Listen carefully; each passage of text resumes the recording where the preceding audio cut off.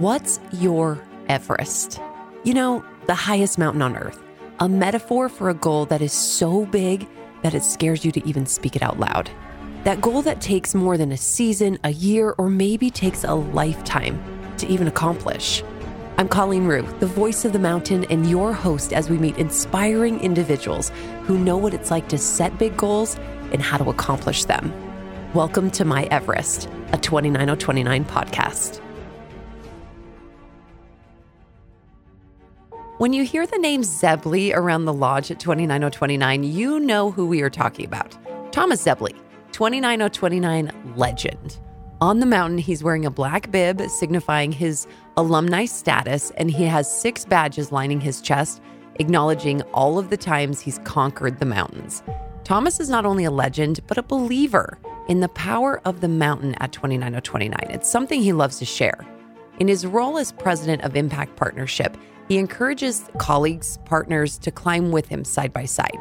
He knows the lessons of the mountain are going to go far beyond that one weekend and will have a positive impact on their individual lives and their businesses. But there was one partner he had never invited to the mountain, his not-so-silent partner in life, his wife, Jen. In 2020, we were preparing an ascent board that included 2 Zebleys when COVID-19 threw a wrench in all the plans. Instead of on the mountain at Sun Valley, Idaho in June of 2020, Jen and Thomas walked side by side for 20 hours in the hills and the streets of Georgia to complete the first and hopefully last 29029 virtual event. Jen committed to another year of training and another opportunity to experience the mountain in 2021. Following in Thomas's footsteps came with challenges, of course, but Jen blazed her own path and had her own opportunity to experience the lessons of attempting to climb 29,029 vertical feet in 36 hours. And she did it twice. I tested my limits. I found where my rock bottom was, which was a super humbling experience for me because I don't think I've ever reached that depth before. If you're like me, you might find a bit of yourself in Jen's experience, and hopefully you'll leave with more tools to conquer your own Everest. We know that Thomas has been involved with 29029 since, when was his first time on the mountain? He did Vermont in 2018, and then he did Utah and Vermont in 2019. We did the virtual hike in 2020, and then last year we did Idaho and Utah together, and then he did Vermont.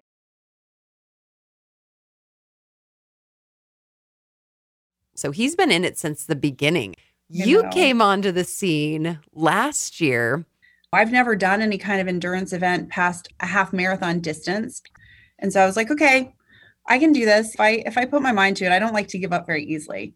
So you had watched Thomas climb for quite a few years. After his first time climbing, he started bringing a lot of his business associates and partners with him because it was just such an impactful thing for him, and he saw it as an impactful thing for them. And so you get that invitation to come as a spouse to climb in 2020. But of course, COVID-19 happens. Everything goes virtual. You're training hard for a year. And finally in 2021, you guys get to be on the mountain together. What was that like getting there? Idaho, I had built it up so much in my mind. And I remember pulling up to the location and I looked up and I was like, oh my gosh, that mountain is humongous. It is so big. I started to freak out a little bit once we got there and I saw it. Thomas was like, it's fine. You'll be fine. And I was like, I just have to get the first one under my belt. Once I get the first one under my belt, I will be able to have set an expectation in my mind of like what it's going to take. And once I have that expectation, I will 100% commit to completing it. And the crazy part is, again, having him be like, oh, you'll be fine. You got this. You could do this tomorrow and everything was really wonderful. And it was very kind and generous of him to say that. And from a physical perspective, probably, but that mentality was just one of those things where I know myself enough to know you got to do it once. And once you do it once, then you can like lock it in and then it's just repeat. rinse and So repeat. it's Friday Yep. and we do the kickoff. And of course, he's got a couple of mountains under his belt. So he's just cool as a cucumber all the time on the mountain. Oh, yeah. So how was that first ascent for you? I think the first time we went up the wall, that was Yes. interesting. The wall was at the middle part of that hill, and it was the steepest point. I don't even know what the incline was, but man, it was steep. It had to have been 45 degrees. I was a ballet dancer when I was younger. I taught bar for a while. I have really good stretching for like my Achilles and everything else like that. The guys were dying. That was one thing that I had as a leg up on them, was the fact that I spent years pushing your feet back and pointing your toes. And so having that muscle memory really helped on that part, but that was tough. And the hard part was you could not control the people in front of you. And for me, it's like driving on snow and ice and gravel. You have to just keep going. You can't stop, because once you stop, trying to get that traction to start up again is just dangerous. And there were rocks rolling down the hill past us. When we got there, you kind of like look up for a second, and I'd just be like, please don't let there be anyone right in front of us. Please don't let there be anyone right in front of us. Just let me get through this part. Then everybody can be right in front of me and I don't care. But that was just one of those things where I knew exactly how I had to do it. So the first ascent was crazy because, everybody's still kind of bunched up together. It's the first one. But I remember when we got to the top, Tom was like, man, we made really good time. And I was like, okay, does that mean we need to slow down? He's like, no, I think we're good. He's like, we'll see how it goes for the next couple ones. We can slow down a little bit if we need to. So Thomas was at the front, I was in the middle, and then Jared was behind us. We were just kind of like in sync. We just kind of kept stepping together. I told him that whenever I go through any kind of tough exercise, if I have to hold something that's like really hard or do something that's just tough, I just start counting in my head until it's over. I paced myself. I counted out loud. I would be like 1, 2, 1, 2, 1, 2. And so I'd stop after a while because that would get super annoying. That's how we got up the mountain. And so the pace for that actually worked out really, really well for us. So I ended up leading 9 through 15 in Idaho. So that was really cool because I was like, here's this guy who's, Mr. 29029, and he's allowing me to lead. Like, I'm so impressed. We started off the event holding hands because he was like, I really want us to start off holding hands and finish up holding hands. So we held hands across the start line. And then when we finished, it was in the middle of the night. There were like 4 people at the top. And Tanya came up and was up there waiting for us, Jared's significant other. And she videoed and everything else like that. And that was super cool. So you and Thomas finish Sun Valley and you get the red hats together, and such a cool experience to see you guys do that. And I remember you saying that you might see me in Utah, and then you decided just 6 to 8 weeks later that you were going to climb again. In Utah, I tested my limits. I found where my rock bottom was, which was a super humbling experience for me because I don't think I've ever reached that depth before. But how did you find that rock bottom? What was so different?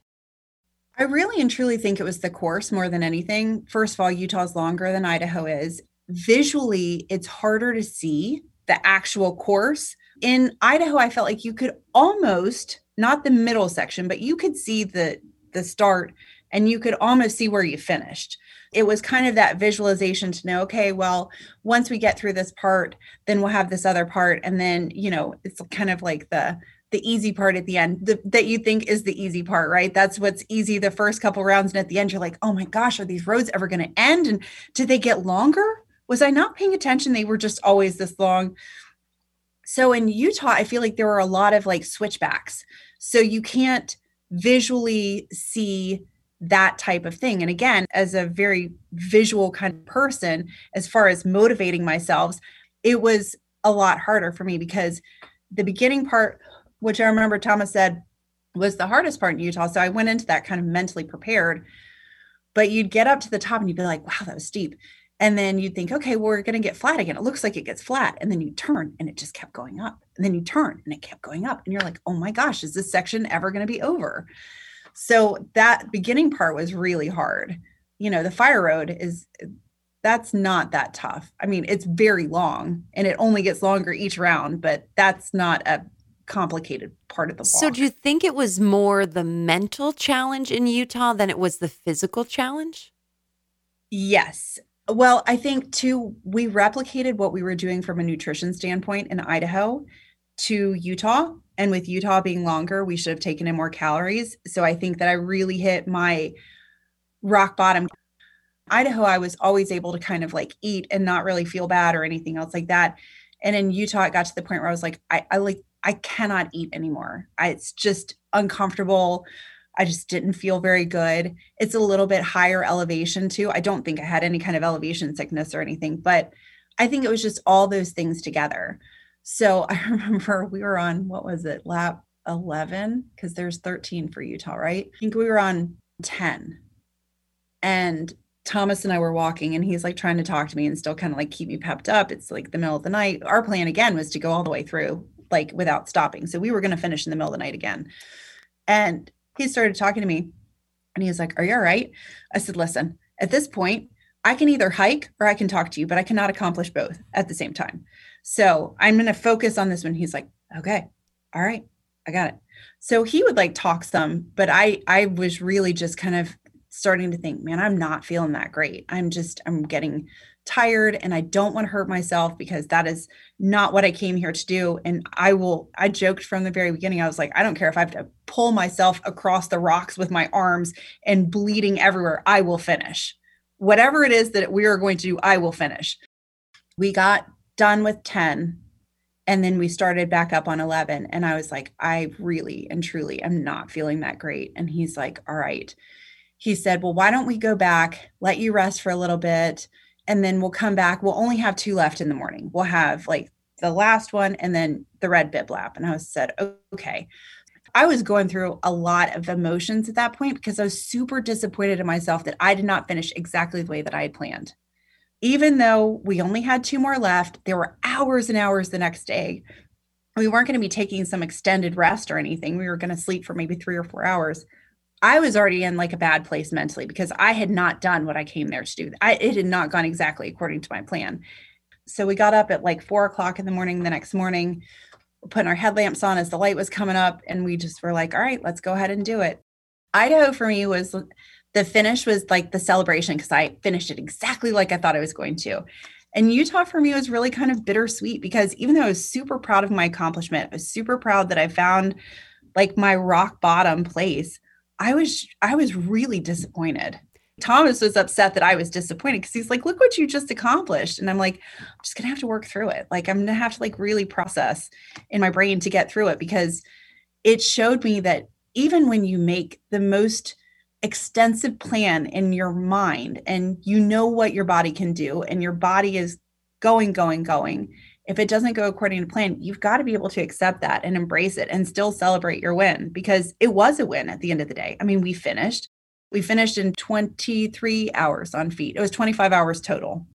As you had to process the disappointment that you felt, did it take you getting off the mountain and really having to work through that? Or when did you finally come to terms with that? I think I did. I just think it took me a lot longer than I thought it would. And Thomas is like, look what you accomplished and you've done all this. You did 2 back to back. And like, how many people do that in the same year? You hadn't even planned on doing a second one. And I have very high standards for myself and like a very, very harsh inner critic. And so that was like my joy stealer. And it took some time to come to peace with it. At the end of the day, I was incredibly proud of what I did accomplish. I did finish. I finished holding hands with my husband, walking across the line, having that celebration moment that we had missed the first time. So I got like the best part of it right that time. And so that is what I had to tell myself. If we hadn't stopped, we would have finished exactly the same way that we did in Idaho. And I would have never gotten to see what it was like to finish during the daytime because every other hike that he had done, he finished during the daytime. So he already had kind of that point of view. And I think he walked into it with a different challenge for himself than I didn't know what to expect. So I think his challenge was I finished during the day. We went all the way through when we were in Utah the last time. We're going to go all the way through, but we're going to go faster this time. So I think that that's kind of where the expectation was. And I was like, well, yeah, for sure. I mean, look, we just knocked out Idaho. I mean, no problem. We got this covered. And so I also think I took a lot of guilt on myself that I didn't allow him to finish the way that he wanted either, or the way that he had planned. And he was very kind and said, do not worry about that. That has nothing to do with it. Like, I told you we were going to start together. I told you we were going to finish together. And that's exactly what we did. I think it's so interesting that you bring that up because we've been talking a lot on our podcast about how we define success.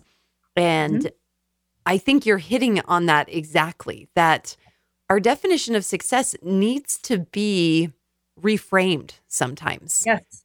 And that's really important because I would look at you and be like, Jen, you were so successful. You did all of this. You did, just like Thomas was telling you, you did 2 back to back. Your children are watching you accomplish this. Even if you gave it your all out there and it didn't work out the same, that's still a measure of success. But why is that so hard in the moment, especially for us as women? Oh my gosh.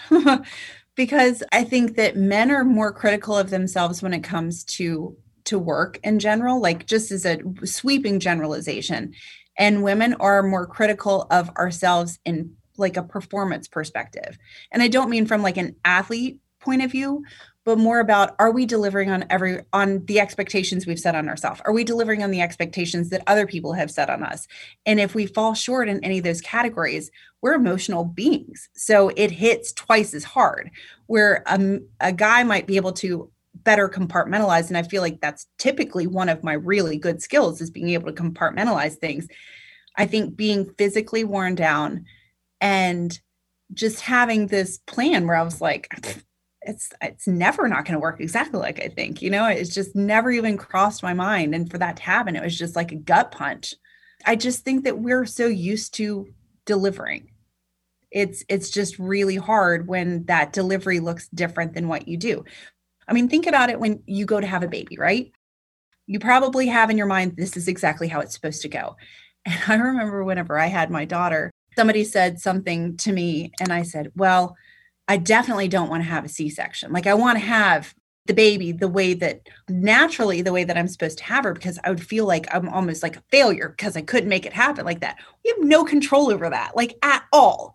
And you have these expectations in life, and you're so used to delivering and your success being measured on the way that you deliver and how close to your plan you can deliver with it, that it's just a tough situation when anything changes from that. And the craziest part is, normally I'm a very flexible person. I'm pretty easygoing, relatively free-spirited. I'm very competitive, super harsh on myself. So it's interesting to me that was what was the outcome from that.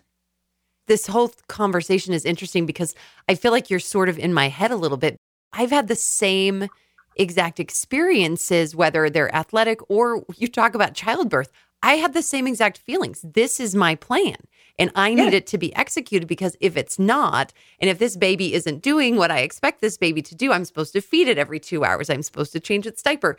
And I've never thought of it that way, where women are always judging themselves on their performance within the expectations that they set up or that they think other people set up for them. And so bringing that to this, it makes so much sense, where it's like, wait, my plan's not working. So how can we train our brain to be more flexible? And I don't even think it's that flexibility that you're talking about in life where, I can go with the flow, but truly that critical performance-based flexibility to say, this is the outcome I desire. I'm going to work hard for that. I'm going to give it my best effort. And that's what my success is going to be judged at. At the end of the day, did I leave it all on the mountain? Did I do my best as a parent? Did I give everything that I possibly could to my family, to my work, instead of that finish line? Yeah. It's always a work in progress, right? It's one of those things that I will probably be chasing for the rest of my life.